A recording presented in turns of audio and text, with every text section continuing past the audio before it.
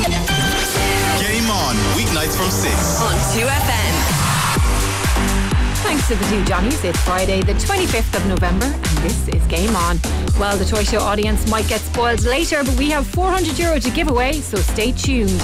Meanwhile, our very own toy man Alan Cawley is in studio as Iran break Welsh hearts. Oh, but Joe Allen at but that's not a good clearance. This is it, and it's gone in! It's gone in! Iran have won it! They have won it! What a fantastic strike! Now we'll have more on that and the World Cup weekend with David Connolly and Fergal Brennan. Plus, in racing, Jane Mangan marks our card for the big races in Newbury, Newcastle and Corran Park. If you want to get in touch, you can text us on 51552 or tweet at GameOn2FM. Game on 2FM. Now we're going to start with that camogie competition that I mentioned. So how would you like to be in with a chance to win €400? Well, listen to this. The PwC Camogie All-Stars take place tomorrow night at Croke Park, where the players of the year in all three grades will be announced. Celebrating excellence in camogie, the awards are all about recognising the country's top players. To be in with a chance of winning our €400 today, thanks to PwC, simply text us now on 51552 and tell us who your camogie standout player of the year is and why. Include your full name, county and email address in your text. And as always, competition terms and conditions apply. See 2fm.ie. Well, welcome along. Alan Cawley is with me here in studio, all dressed up and ready to go for a night in the town by the looks of it, Al. Do you think? Is that a biscuit or a peach colour jumper you're wearing? Salmon. Oh, salmon, okay. I love it, Marie, I love it.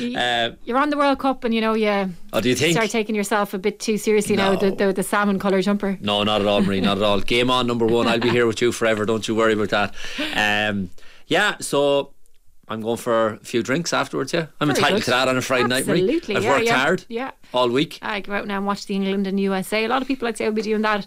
A good day, another good day, Al, really. These 10 o'clock games, you know, Wales, Iran, just the drama, the excitement is brilliant. It is. I think the last 2 or 3 days since the Saudi Arabia-Argentina game, I think that's has kicked it off the tournament. Obviously in the build-up and all the hype in terms of the off-the-field issues, and they were being heavily discussed, and rightly so. But since I feel that surprise with Saudi Arabia winning, I think the tournament has kicked off. Then you had Japan beating Germany, massive surprise, massive shock, and you need those shocks as well. Then we had Brazil last night, lit it up in the second half. They were absolutely brilliant. And as you say, this morning we had Wales and Iran were brilliant and deserved the victory. Wales were poor enough, but the only bit of kind of defence I can put in Wales is I suppose position they found themselves in today. The heat looked, and from what I've heard, the heat is just incredible. And even listening to the lads over there, Darren and Ronnie were doing the commentary today, that even walking up to the ground at that hour of the day, just the heat was stifling. It was really difficult. So we're not getting a feel or a gauge of that, I suppose, when we're watching on from here. And you look at it, Iran obviously played really well when the man was sent off, Hennessy the goalkeeper peppering the goal didn't come until I think the 99th minute, but they fully deserved the victory and it was a big win for them. Surely Gareth Bale would have been used to the heat considering the exotic locations he's been. Well, let's hear from him. He was speaking to the media after the game. Obviously down to 10 men, we're trying to still score or keep it 0-0, but it's difficult. The last 10 minutes everyone's tired, they're flooding forward. It's difficult, but it's hard to take, but all we can do is recover, look back on where it went wrong, try to improve, and we go again. The manager made changes to try and win the game, but then when the red card comes, that kind of undermines those changes, doesn't it? Yeah, it's difficult when anyone goes out to 10 men, especially in a World Cup against good teams. It's difficult, but it happened. We obviously don't blame anybody. It happens in football, but like I said, it's just difficult to take now because it's so raw. It felt like your second half, they came onto you a lot more, Gareth. The intensity of their game raised. When you opened up, did you feel like you could have got a winner? Yeah, I think we always believed that 0-0 we could have one chance to win the game, and we always believed that. So that's kind of what we were trying to do. We were trying to still stay on the front foot. I think you saw with the changes, bringing Brennan and DJ on to keep attacking and get the ball in the box. We wanted to try and win the game, but obviously going down to 10 men is difficult, and we got punished in the end. And it does mean that you'll have to go and beat England in the last game to stand any chance of going through. Yeah, which is now what we have to try and do. We have to recover and go again. Simple as that. Are they underperforming, Al? Are they underperforming? I felt they never turned up in the first half against the USA. USA were very good, but they were really positive in the reaction. At half time he made the substitution, brought on Kiefer Moore. In the second half they were very, very good, Wales, and deserved to get back into the game and got the draw. Today Iran just overran them, overpowered them, too much energy for them. And as I said, maybe in their defence it might have been really, really hot, and obviously they struggled with that, I don't know. But Iran fully deserved to win, and unfortunately you look at Bale as well, and I love Bale, and he gets a hard time, Bale, in terms of, I suppose, because he prefers to play golf than go and play football. Even the lads were talking about the age of him. He's 33 now, and Kevin, I think Kevin Doyle was saying he should be flying around the pitch and all, and running around here, there and everywhere. But I do think he gets a hard time, Bale, because he's been a phenomenal player. But I just wonder, in terms of the last couple of years, after all that went on with Real Madrid, has he just switched off? And then once you go to America, and I think he switched off a long time ago, Al.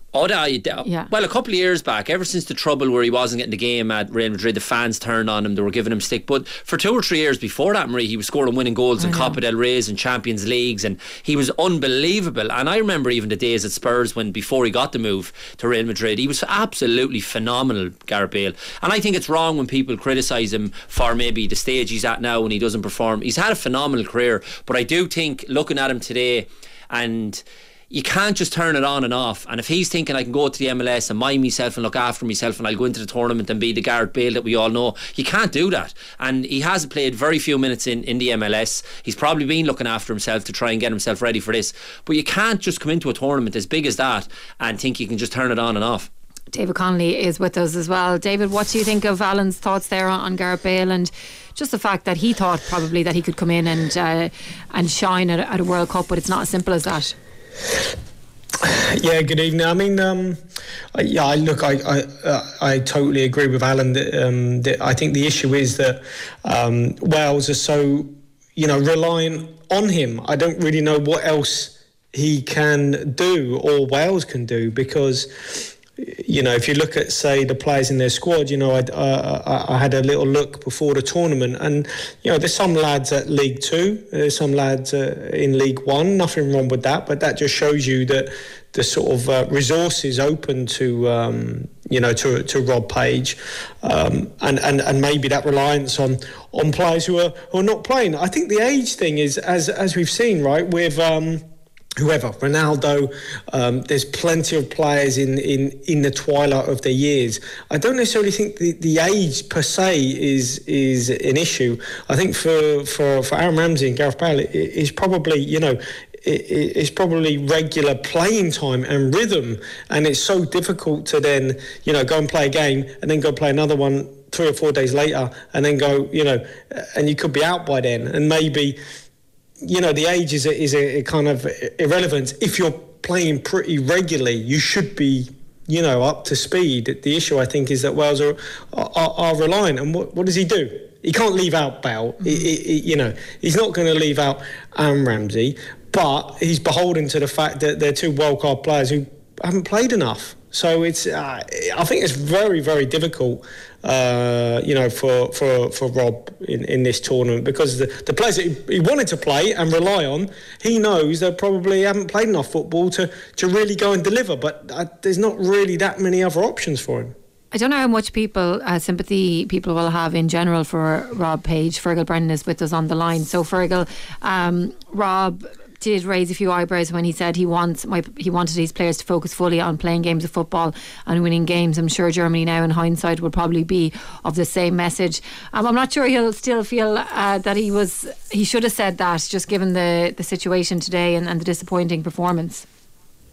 Yeah, because I think those quotes will then be parroted back to him for the next few days and weeks, and particularly if they do bow out at the group stages, it'll be an unfortunate situation that will probably be faced by him.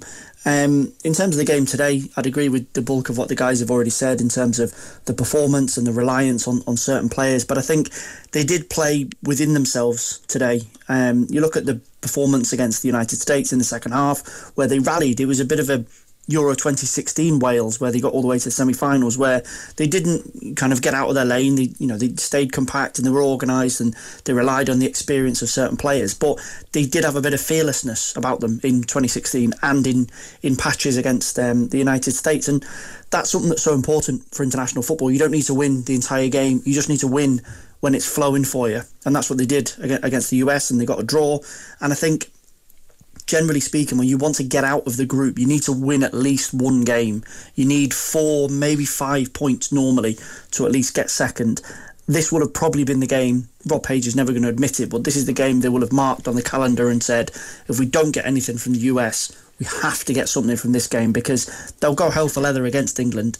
Doesn't necessarily mean they'll get a result. I think they've got a good chance. I think Bale answered the question very well, because he knows that they absolutely will raise their game against England regardless of England's result tonight. But I think some of the selection calls by Page today, this was the time to not abandon the plan, but just maybe be a bit freer. Could he have got Joe Allen and Dan James on earlier when it was 0-0? I think possibly. And now we're in a situation where Wales, Page, the players, etc., have to beat England in a few days' time. Okay, well, sticking on the theme of managers who've had regrettable encounters with journalists over the last few days, in my opinion anyway, Carlos Queiroz also had a bit of an encounter with BBC journalist when asked about the regime in his country, and has been in the spotlight. It's actually starting to become a bit of a trend now. Managers don't like being questioned about things outside of football. Well, his team did put in a really good performance today, a special day definitely for the people of Iran. Let's hear from him. Well, it's just the beginning. Now we need to finish the job, but I think it was a wonderful day for us. We're back to football, and I don't have words to say how to say thank you to our players. They brilliant. They deserve all attention and respect. I think today people understand that these boys, they love to play football. Okay. What's your message for the public? Sorry? Your message for the Iranian public? Just, again, the players, they deserve to be supported, and we did it for them. We did it for them. That's the only reason we're here, to play for the fans. Carlos Queiroz there speaking after today's game against Wales. Alan, it was actually lovely scenes at the end of the game, just the players being overcome with emotion, knowing that they had went to our World Cup and given it everything. Yeah, absolutely. That's what you must do as well, Marie. I think the scenes beforehand where they were almost forced to sing the national anthem as well, and you see the scenes of the supporters in the crowd and tears in their eyes and crying, because they know the pressure that obviously the players have been put under in that situation as well, off the back of them not singing the anthem in the first match. So both sides of the game in terms of the start and obviously the ending of the game, there was emotional scenes to be seen, and we can read about a lot of this stuff, and we can see for ourselves what's going on from the outside, but in terms of what must be going on in their heads and on the inside, it must be very, very difficult for them. And to come out and put out the performance that they did, that's probably the only way you can get some sort of solace from that kind of situation, where they go out, give everything, play for themselves and their country and their families or whatever. And they were brilliant. Iran were brilliant. They really were, and they deserved the victory. As the boys alluded in terms of the deficiencies with Wales, if you focus on Iran, they were absolutely brilliant, and even though the goal came late, they were absolutely good value for that as well. So it's difficult, I suppose, for Carlos Queiroz as well. He is a manager there, he just wants to focus on the football, Marie, but with the backdrop of what's going on and the protests and all sorts in that country, as I said, it's very hard for us to get a feel and understand that, but for them that are involved in it, they did themselves proud today. Yeah, they absolutely did. Ferg, we were on air last night, well, just as the Brazil game was starting, so we haven't really touched on it yet. It seems that Neymar is injured and looks like could be out for a little while. How big a loss will he be for Brazil, just looking at them last night and them when Neymar had to go off? Huge in terms of his influence on and off the pitch. We all saw the pictures on social media of him going off last night with his sock off and a swollen ankle. Kind of conflicting reports in terms of how long he's going to be out. It looks as if he's almost certain to miss the 2 group games, and they're tentatively saying that he could be back for the knockout stages, assuming obviously that Brazil make it through. And I think in terms of his role on the pitch, he kind of knits everything together in a central attacking role. Richarlison got the couple of goals last night. He does play a bit of a freer role with Brazil. He can play through the middle, he can dip out wide. Vinicius on the other side, Rafinha as well. I think Neymar as that kind of staple player in the middle of the pitch that they can all play off, and that the defensive midfielders, Casemiro, etc., can build the ball into his feet. He can turn, he can get away from players, and that was where the injury came from last night. Brazil looked to break. He carries the ball so brilliantly. I don't think it was a foul, I have to say, the guy that caught him. I think it was a hard challenge, but he did get the ball. It's just one of them things where an ankle can roll in the middle of a challenge, but it's massive, and I think can be maybe slightly undersold because Brazil have so much talent, particularly in attack, that the assumption is, oh, there's just someone else they can peel off the bench. They've obviously got Gabriel Jesus and one or two others, but Neymar's very, very important for them because he plays a role that maybe some of the other attacking players don't. I think they'll be okay getting through the groups without him, but if he was to miss the knockout stages, we could have a real what-if moment. So it's just to kind of wait and see for the next few days, but it's nervous stuff for Brazil fans. I don't agree as much as Fergal on that, Marie, to be honest. I think he restricts them. When he went off last night, you look at the freedom that they played with. Now I know they had scored and he played a part in the goal, and obviously that kind of gave them a little bit more, they were a little bit more relaxed after they got the first goal, and the floodgates almost opened up then because it was attack after attack and when they made the substitutions. But I just think what they brought off the bench with Rodrigo, Martinelli, Jesus, and obviously one of them will step in for Neymar if he is missing out in the next couple of games. But this debate around Neymar, and obviously a lot of people over the years have linked him towards getting up close to the Messi, Ronaldo level. He's nowhere near that level, Marie. He really isn't. Now, he's a brilliant player, don't get me wrong, but in terms of the theatrics and the stuff that goes on with him and all, and it's all about him and the self-indulgence as well, I think Brazil are actually a far better team without him, and it'll be interesting to see in the next couple of games, if he is missing, just how well they do, because as I say, they looked brilliant last night in that second half without him.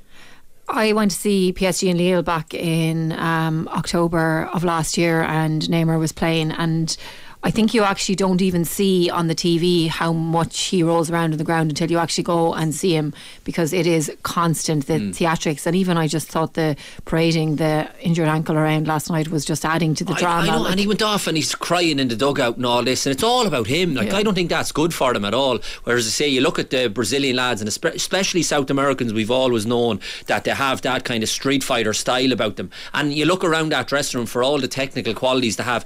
There's a lot of them in that dressing room to have that kind of Casemiro, Thiago Silva, these boys, tough boys. Whereas you look at this fella and they're I wouldn't be surprised if they're looking at him as well and inwardly thinking, look, it might not be that big a deal if this fella's missing. David Connolly, what do you reckon? I think, he is a global, no matter what you think about him, he's a global superstar player for them. He's 3 off Pele. I think the first goal he had a hand in because, how many other players in that sort of situation, he had about 5 players around him, did a little no-touch turn, ball come across his body, he didn't control the ball, moved towards it, let it run across his body, dance his way in the box, and obviously they got the goal after the strike. So, ultimately, I think he can frustrate you, make no mistake, but if he's fit, he will 100% play. He will play every game. And, I think as much as he might frustrate people, I still think he'll be an effective player for them. And I think he is a brilliant player on his day. I think he is, on his day, unplayable. And I think in the World Cup, that those sorts of players often make the difference. But for all the major tournaments, we've seen him, Dave, and we know he's talented, majorly talented, as you said, a superstar, but the best players and the top players deliver in the big tournaments. He's yet to really do that, and this is his time. They're saying this is the year for him. He has all the support acts around him in terms of the players. It's not like he's gone into it, and even we spoke about Bale and the reliability just on him, or you look at Messi and it's kind of all about him, they're relying on him as well, whereas Neymar has so much quality around him that he still should be able to produce himself. Whereas I looked at him last night in that first half, and it's kind of more of the same of what we see. I just hope we get to see him now for the rest of the tournament. Because I hope we don't. Because then at least we might be able to answer some questions by the end of it of where he ranks in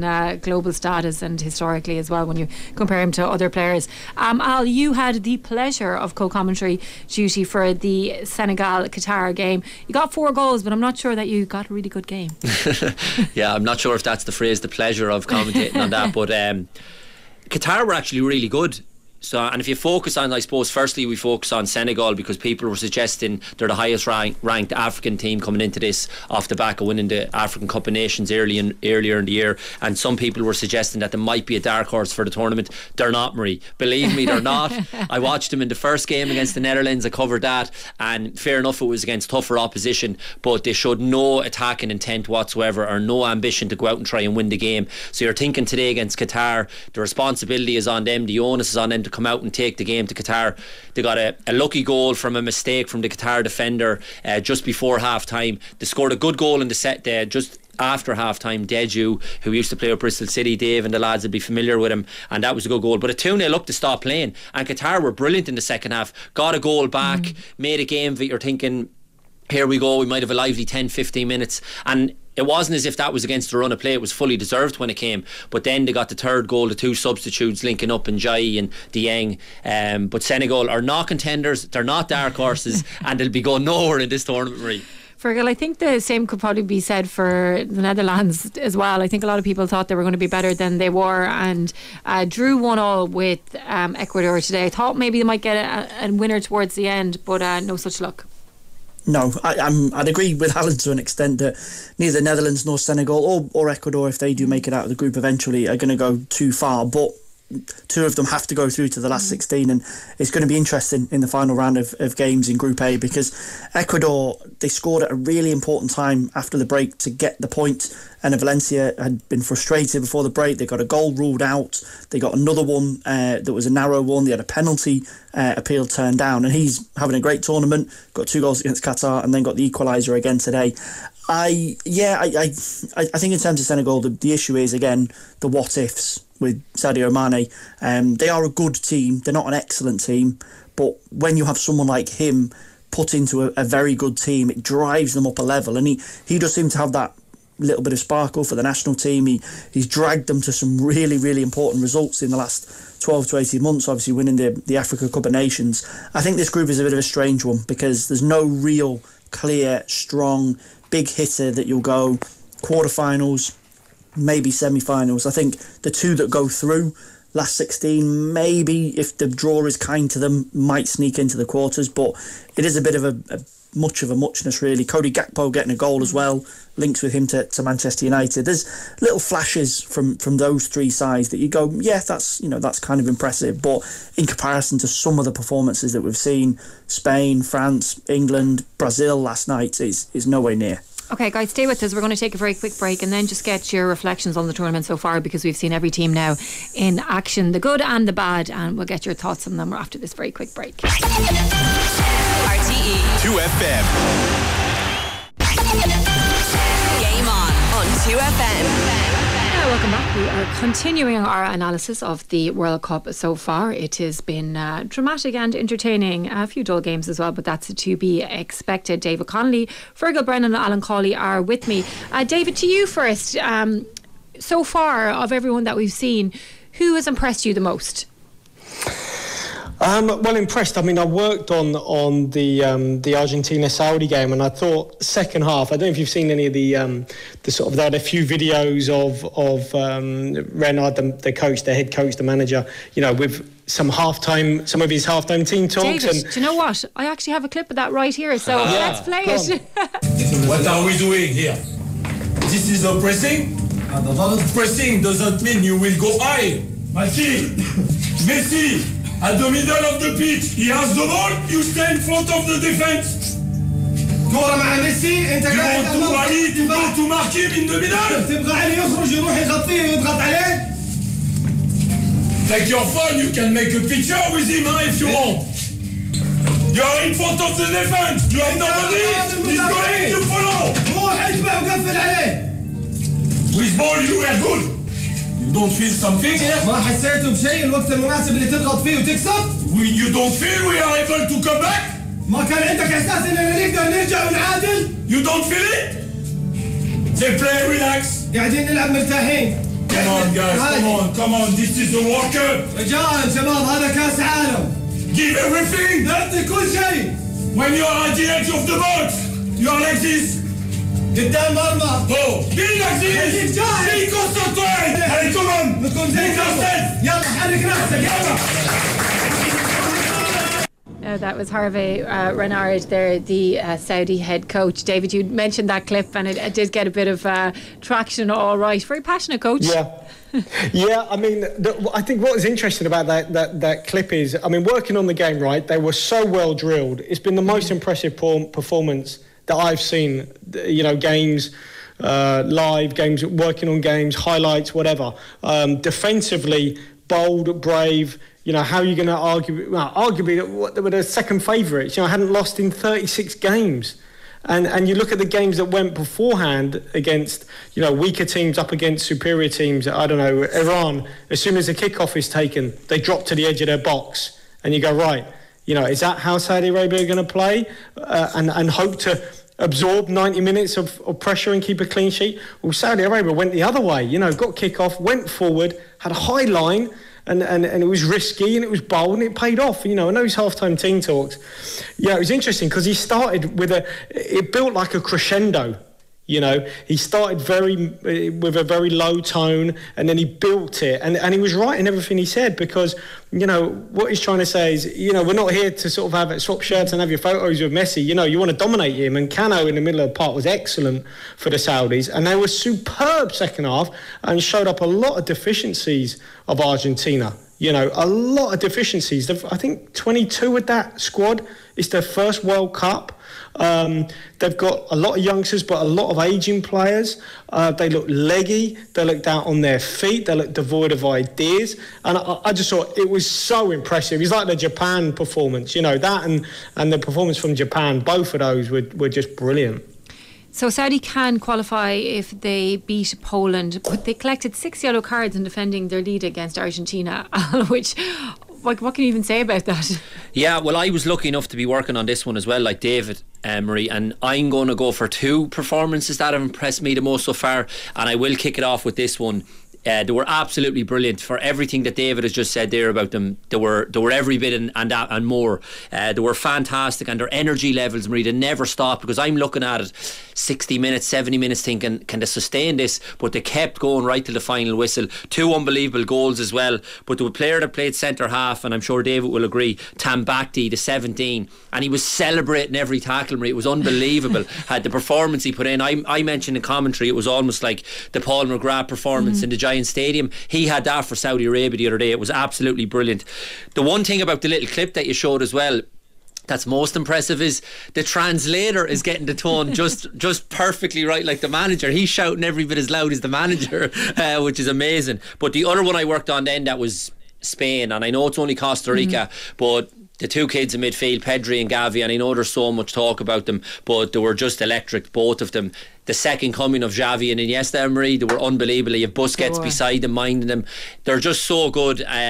Question marks obviously around the centre forward, and I know Morata came on and scored, but he went with Asensio the other day playing through the middle, Ferran Torres on the right and Dani Olmo on the left, and I think he'll stick with that. But Spain, I know there's tougher tasks to come, but they were so impressive. Yeah, and that Germany game, I think, is just going to be absolutely... Well, they have to win now, Germany. Yeah. Fantastic on Sunday evening at 7 o'clock. Fergal, for you, who's most impressed?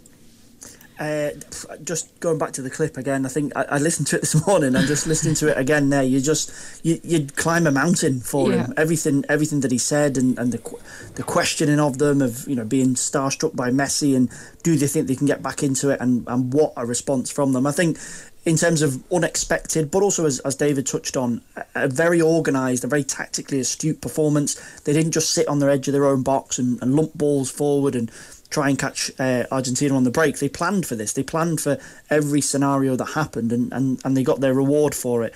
In terms of an individual performance, I don't want to double on any of the ones that the guys have already touched on, but I did like Aurélien Tchouameni for France the other night against Australia. There's a lot of attention on France, obviously defending champions, and all the injuries they've had coming into this tournament. They've got a completely different midfield from 2018. No Paul Pogba or N'Golo Kante to injury, and Blaise Matuidi is retired from international football. Tchouameni's been brilliant for Real Madrid since he signed, and he was very, very, very solid, covered a lot of ground in the middle of the pitch. Again, we're saying it's only Australia, etc., but Australia started positively. They scored.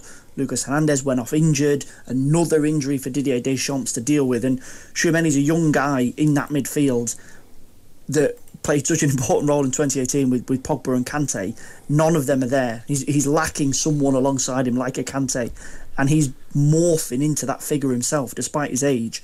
And I just thought he was magnificent. France have got a lot of road to run between now and the end of the tournament if they stay in it, but they do need someone like that. We know about Mbappe, Dembele, Griezmann, Olivier Giroud getting a couple of goals, but that midfield fulcrum is so important, as it was when they had N'Golo Kante, and Tchouaméni looks like he's ready to step up. David, France can qualify if they beat Denmark on Saturday. Do you think, given what you've seen and the fact that you saw Denmark as well, that they'll be capable of that? Well, judging by the performance against Australia, I mean, I'm working on the Australian game tomorrow, but looking at it, obviously they scored a great goal, make the mistake, and Hernandez, doing his ACL, that's a terrible way to leave a tournament. Fingers crossed he's back, and healthy again. But they looked like they had bundles of pace. Especially as we know, Dembele and Mbappe, so quick. Well, we haven't really touched on Giroud, but I saw the other day that Giroud, I think he was playing in the France 3rd division when he was 23, something like that. I think it was the third division, which just shows, that there might be aspiring players out there that haven't, are nowhere near sort of a level. It's rare, I know, but Benzema injured. Would he have started? Probably not. Is there a better player in the penalty box?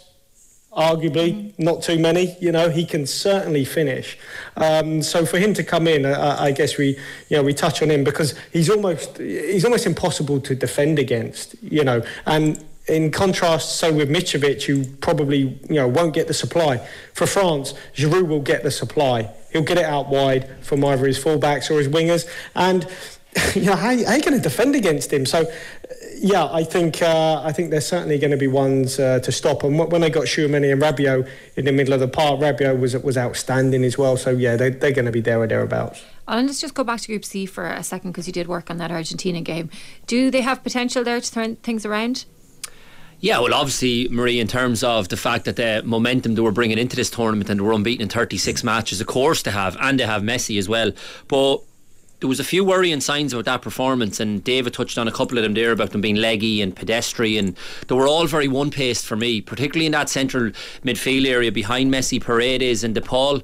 They were so one-paced, Marie, and you come up against a team, and even the likes of a Japan who were energetic and full of running and powerhouses in that midfield area, like you'll face a lot of problems. You look at even Ecuador today, the energy they came with against the Netherlands in the second half, and the Netherlands were lucky to get out with a 1-1 draw. So if you come up against a team like that, who might seem like from the outside a surprise package, but if they're well organised and well disciplined and they bring that energy with them, which we've seen in a couple of the games, well then you will, no matter who you are, you're going to come up against problems. And they're so reliant on Messi as well. Di Maria hasn't played many minutes coming into the tournament with Juventus, and he struggled in the match. He was really, really poor. So of course they have the quality to turn around, but in terms of maybe what we were looking at the outset of them going on to win it and being one of the favourites, I don't see that at all. Fergal, what about Group F, the one with Belgium, Morocco, Croatia and Canada in it?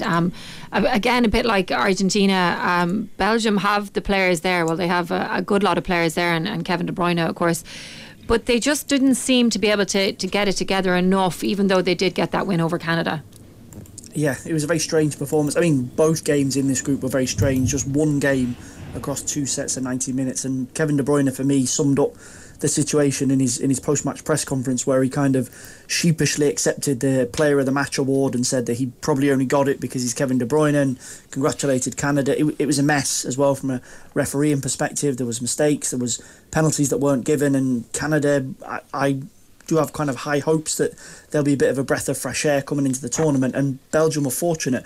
I do still think Belgium probably on balance, particularly because they got away with getting a win in this one, will make it through to the knockout stages. But everything that we've just said about Argentina and could maybe be levelled at other sides that have got a number of players 30 and 30 plus, that's definitely the case with Belgium. That's why I think this idea of the golden generation and their last chance, I think their last chance was the time before, was the Euros last summer and the 2018 World Cup, because they've got a lot of players not to say the wrong side of 30, but the other side of 30, because they're in a position of you do need energy. You can have lots and lots of quality, but you need, particularly against teams that are motivated and will press you and will hassle and harry you in possession, you need an outlet. You need energy to break through lines and have an off ball for a De Bruyne or a Hazard or that type of stuff. And I really think that Belgium are lacking that, and particularly at the back, they've got no pace whatsoever. They were very fortunate a couple of times against Canada that they didn't get caught out. But looking at the style of the other teams in the group, Morocco, who were very much dig in, see what they can get, and Croatia, similarly, a lot of players that are 30 plus and maybe lacking a bit of pace. That win was really important for Belgium to make sure that they're probably going to get through. But similarly to Group A, there's not a massive amount to get too excited about, I don't think. David, what about Group H? I'm actually really looking forward to seeing Portugal and Uruguay face off for many reasons. I'm glad that Ronaldo has got that goal out of the way and we can stop talking about him being the first man to score in 5 World Cups.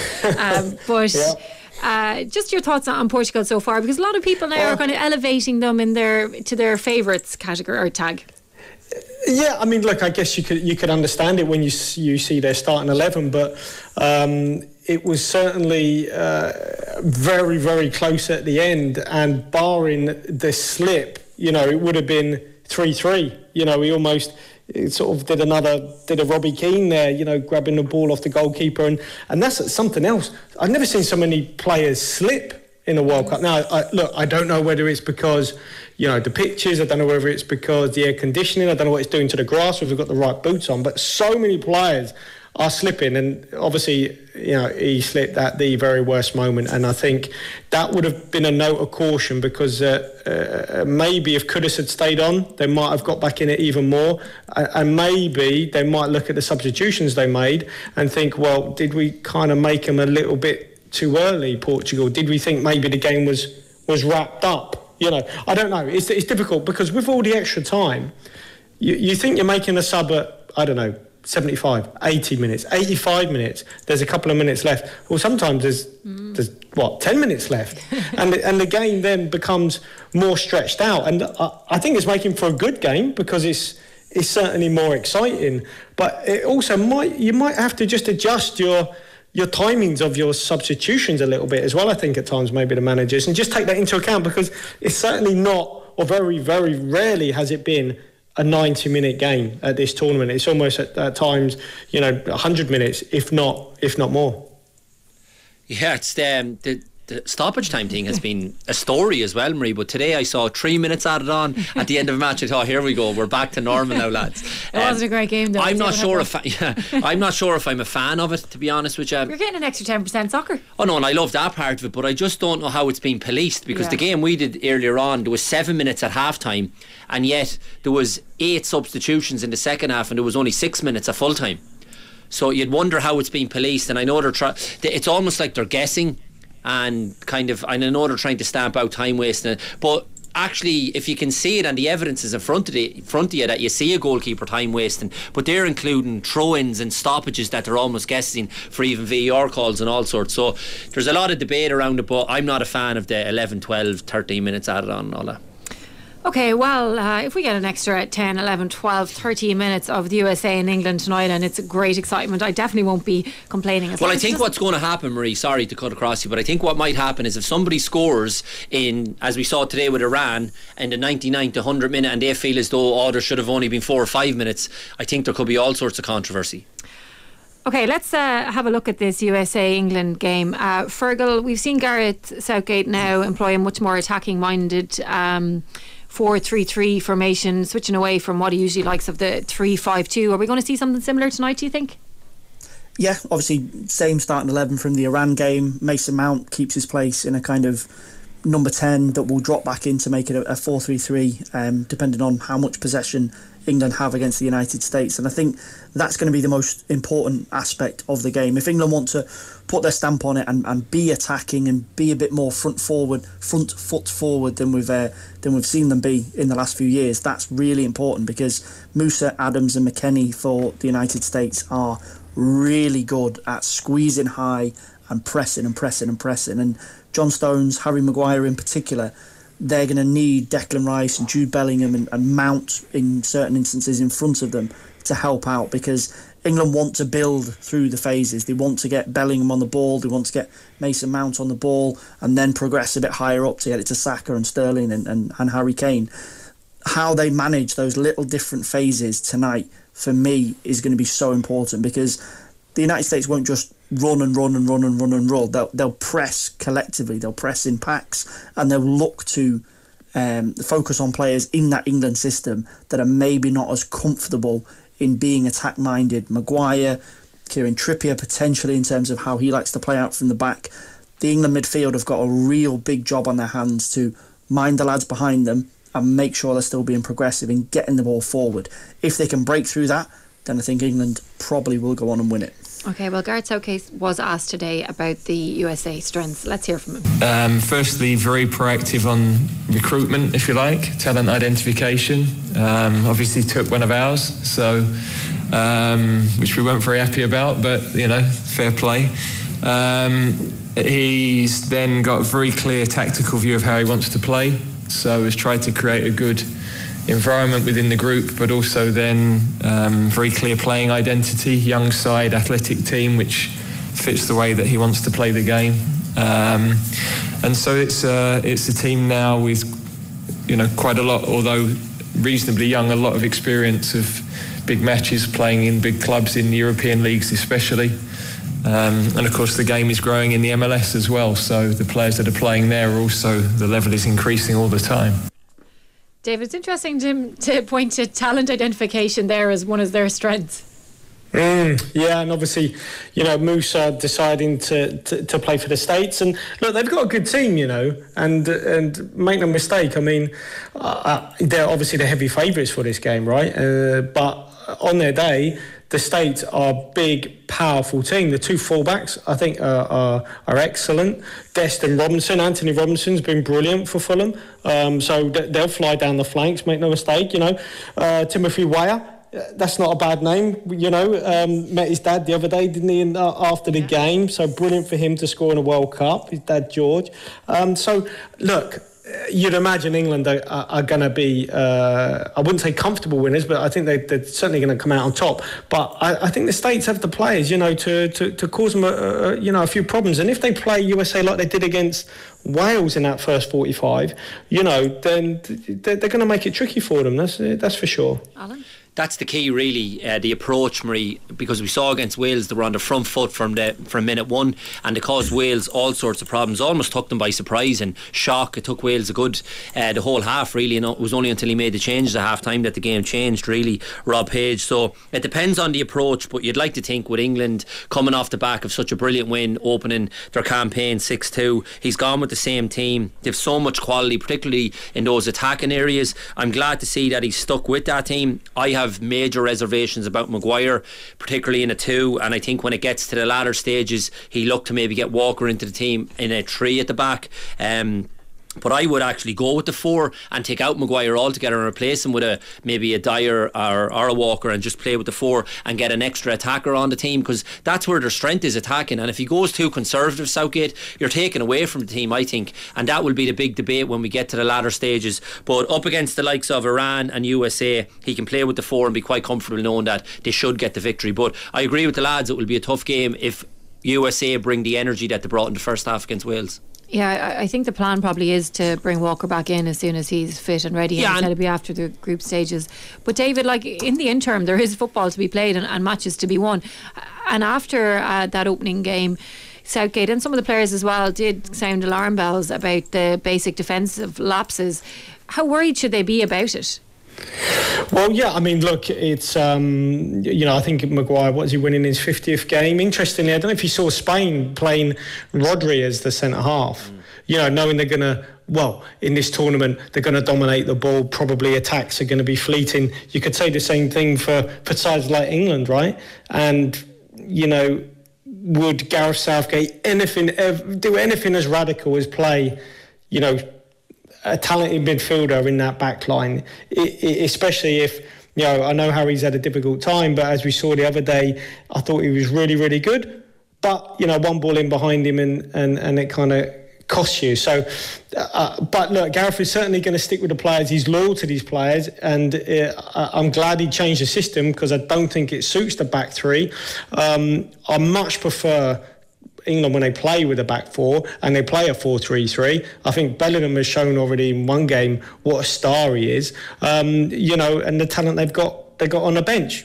Phil Foden, probably hard him not to be in the team. I know Sterling scored, but still. I think defensively, depending who they play, I think they will be put under, obviously a lot more pressure they were against Iran, but yet they still conceded 2 goals. So I think that's always going to be in the back of sort of, Southgate's mind, that they've got that issues. But I don't know what he does now, because the longer you go on playing that same starting team, I think the harder it is to bring players into that starting team in terms of, starting games. So we'll have to wait and see till maybe someone might make a monumental error. What will he do then? Will he stick with that same team or not? So I think the big victory in the opening game has certainly given him a lot of confidence, a lot of breathing space. And, they're lucky like that, a bit like Spain, good early victory, comfortable France, comfortable early victory. Just gives you a little bit of breathing space, I think, to make mistakes. Okay, well, that game kicks off at 7 o'clock, so I am going to let yourself, David, go, and Fergal as well. Thank you so much for joining us. Alan Cawley, stay with us, though, because Jane Mangan has a bone to pick with you. You'll find out after this very quick break. RTE 2FM. Well, welcome back. A big thanks to everyone who texted in to tell us who their Camogie Standout Player of the Year was. Now it's time to pick one person randomly and give them that €400, all thanks to PwC. Well, congratulations to Paula Drennan in Laois. She singled out Kilkenny's Katie Nolan, who she says was exceptional all year, especially in the All-Ireland final, and a huge inspiration for young girls. And a big thanks to everyone who took their time to vote online for their Camogie Team of the Year. You all went into the draw, and that person who has won the overall prize of €3,000 from PwC is Bridget Keeley. So congratulations, Bridget, and best of luck to all of the players at the PwC Camogie All-Stars in Croke Park tomorrow night. What a prize, Al. Oh, that's amazing. Fair play, Bridget. Jeez, Bridget's going to have a great weekend. Going to have a great Christmas as well. Well done, Bridget. Don't forget us, Bridget. And Paula as well with the €400. These are all winners. Jane Mangan now. Speaking of winners, it brings us nicely along to Jane Mangan. How are you, Jane? I'm very well, but as you mentioned, Marie, before the break, Alan Cawley is a lot to answer for. The last time I was on this show, I was asked, who am I going to tip for the World Cup? I quite cleverly, I thought, said a South American team, to which I was told by Alan Cawley to back Argentina. No. How is that going? I don't think I said that. We need to listen back to the tapes. And all the tips that Jane gives us over the years. I know. I think we listen back to the tapes. Give her a wrong there needs to be, for racing parlance, there needs to be a steward's inquiry into this one, Jane. Okay, well, I'm still safe with my South Americans because Brazil were pretty okay, albeit against probably not a great team last night. Look at you, Jane. Saudi Arabia were very good. I know. I wouldn't lose faith just yet, Jane. I wouldn't lose faith just yet. Okay, so Jane. Okay, next week I'll hold you to account. Okay. So what have you got for us this weekend? Well, this weekend there was a lot of consternation last weekend at the fact that Nicky Henderson pulled out Constitution Hill from the Ascot hurdle because the ground was a little bit quick. That was fine. I suppose the consternation was really about the language was used at Ascot last week. Well, hopefully the horses will do the talking tomorrow as he lines up against his stablemate Epatante in Newcastle's Fighting Fifth Hurdle, a race that she's won for the last 2 years, and of course she was second to Honeysuckle in last year's champion hurdle at Cheltenham. So it's actually a proper baptism of fire for his first run in open company. He's the horse that everybody's been talking about all summer long. The horse that's actually top of the market for the champion hurdle usurped Honeysuckle at the top of the market after that Supreme Novices win when we last saw him in March of last year. But he again has to now do the talking on the racetrack. So that's our highlight in the UK. I'm at Goran tomorrow for a 7-race card where we see Journey with Me begin his campaign over fences. Hopefully he was a late non-runner at Punchestown last week. But really the highlight this weekend on RT Television, we're going on air at 1:10 on Sunday, is coming from Navan. We have a competitive field for the Troy Town, a 19-runner field, 8 of which will be saddled by Gordon Elliott, 6 in the colours of Jigginstown House. It's really going to be a stamina sapping race, 3 miles, hopefully on heavy ground, and I'd imagine I'll be freezing cold. All right, well, how did that, Jane? Who would you pick? I've come down on Velvet Elvis. I think Tom Gibney's runner, who was 6th in the Irish Grand National last year at Fairyhouse, is second season novice and still only a 6-year-old. I think for local connections, Velvet Elvis is well weighted. He's got Dara O'Keefe, who knows him very well, on top, and I think he could beat the big boys. Willie Mullins is well represented as always. The big dog went up £8 for winning the Munster National, but I think Velvet Elvis is theoretically still well handicapped of 143 at a home track, playing a home game for a very shrewd trainer. Jay Mangan, as always, thank you so much for joining us. That was great, so concise and well delivered. Thank you. Now, Al, that's all we have time for. You're heading out. I am. I'm heading home now to watch USA and England and a bit of the toy show. So well, we're going out to watch the match as well, so I'll fill you in later on. I've gone out with a few heavy hitters tonight, Marie. Oh, right. Well, do you know what you're going to do? You're going to put it on Instagram, so I'll be able to follow you.